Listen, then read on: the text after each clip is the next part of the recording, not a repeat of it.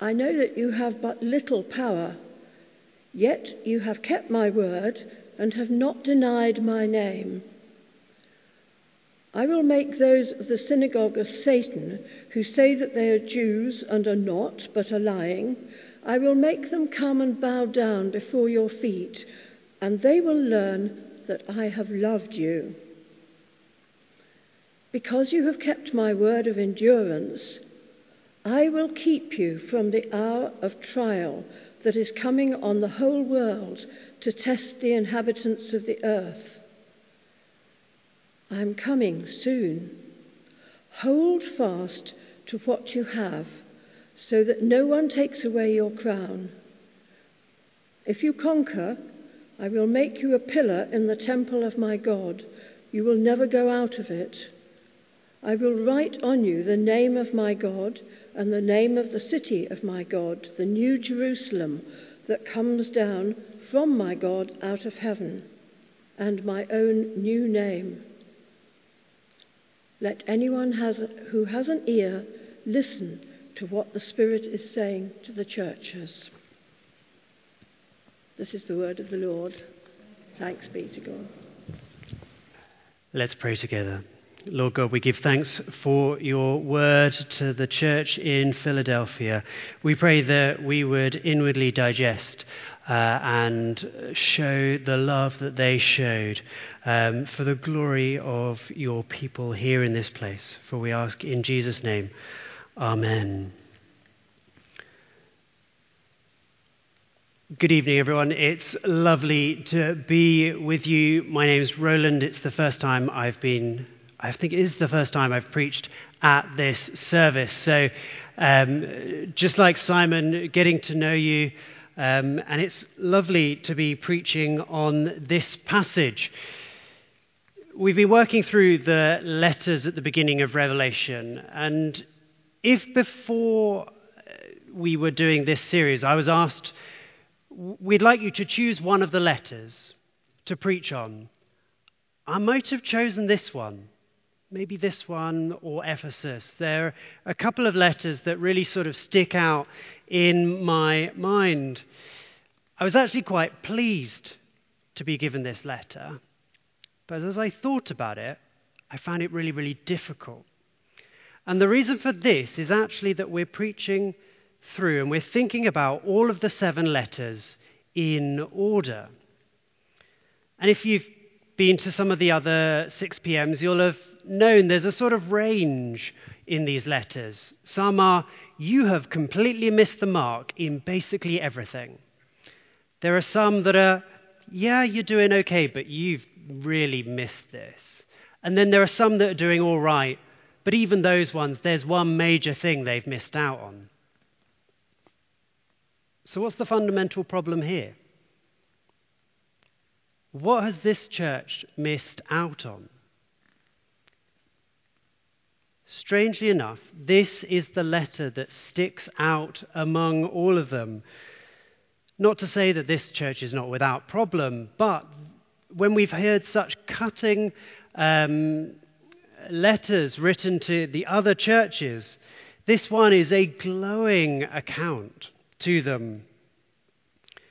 This is a small church that actually seemed to be doing things right. And actually, for that reason, I found it actually harder to think about it. In some ways, it would have been far easier thinking about some of the cautionary tales that we've heard. Not cautionary tales, but if, say, to Ephesus, you're doing okay, but you have forgotten your first love. Or what Simon, the church last week, you're doing okay, but you have fallen spiritually asleep. There is a big thing that you can take away, that you can remind yourself. But we don't find that in the letter here. There is no, but you've forgotten your first love, but you've fallen asleep.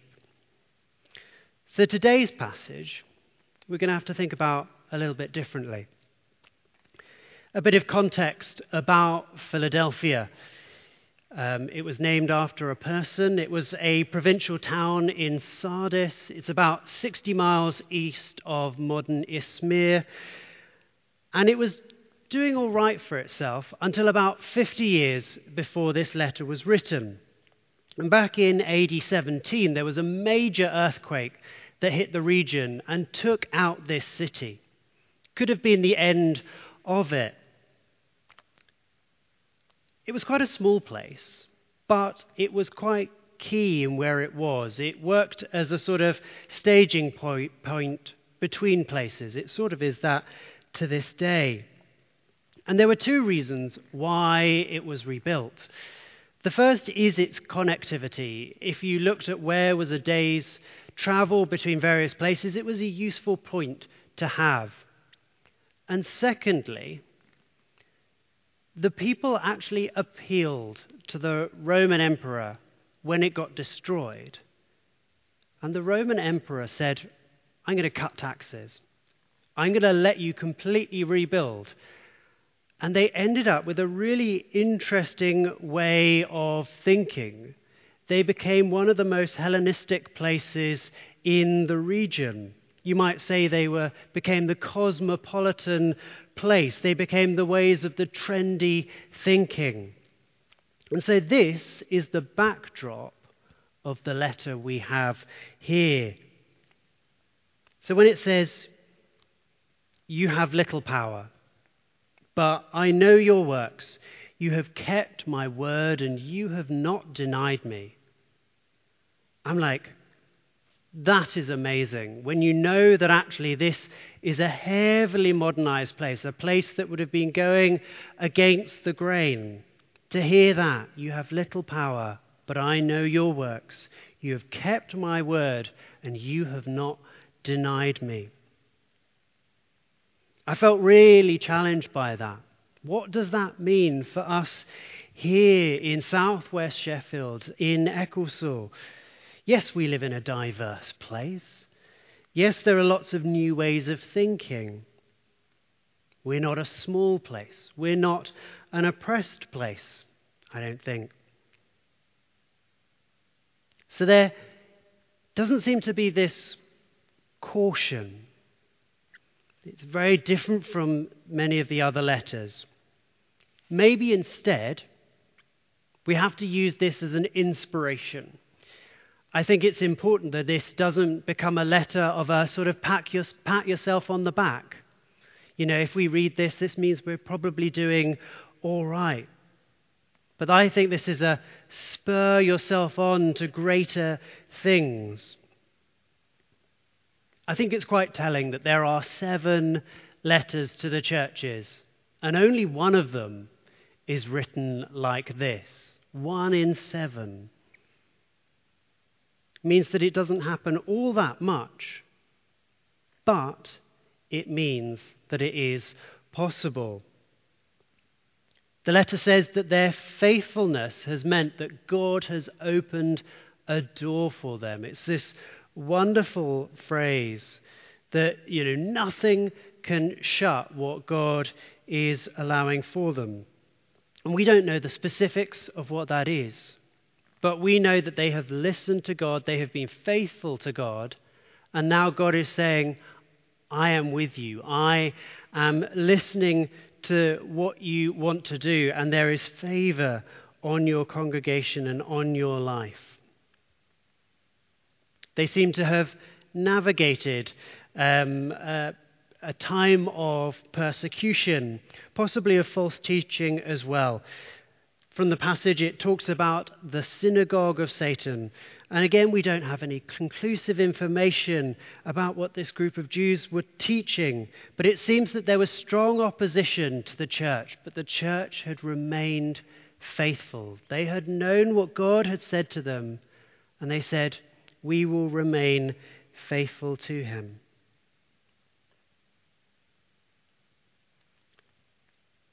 One of my favorite lines in this was that it said that they had shown patient endurance in a time of trial. And I just love that, patient endurance. And I it really resonated with me. Coming out of a time of pandemic, wouldn't that be wonderful if we were a congregation who showed patient endurance with all of the challenges that we face in our personal lives, in our family lives, that we would show godly character in patient endurance. In some ways, it's a sort of a funny combination, but I think it's a combination of attributes for our age. It's showing sticking power and determination. And that's on the back of them knowing who God is, having that confidence, and then having that sticking power and having that determination to carry on. I was really encouraged by that. This letter is so different from so many others in terms of its takeaway. But there are so many wonderful little attributes that we can aspire to. I also love the line in the passage, "Hold fast to what you have, so that no one may seize your crown." The crown is the treasure that they're building up in heaven. They're making for themselves a royal priesthood. You find it in the book of Hebrews and you find it in Revelation as well. Things that are so much more valuable than we have on earth. Jesus talks about those who made storehouses for themselves on earth and to make storehouses for yourself in heaven as well. These great encouragements to them. The letter says, hold on to them. Hold on to that which is priceless, a priceless gift that you are earning for yourselves. Build them up.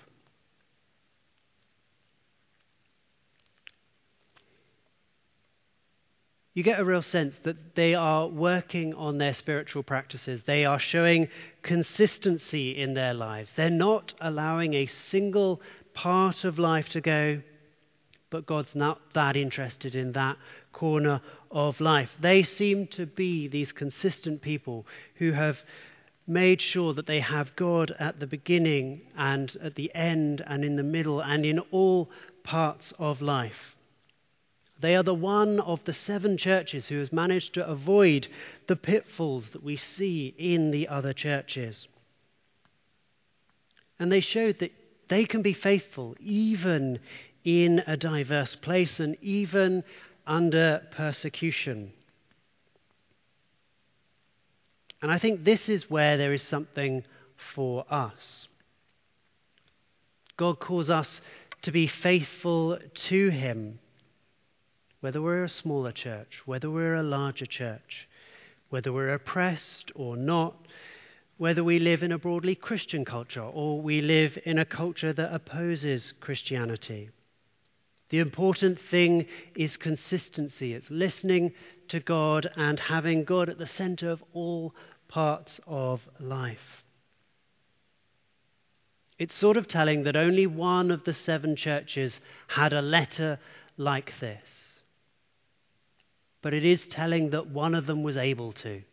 And that is what we should aspire to.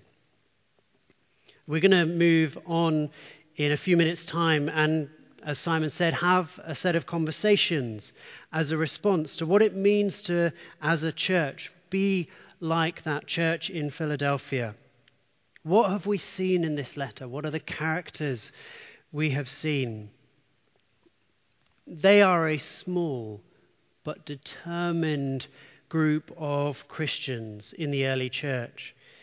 They haven't been swayed by newfangled ways of thinking around them.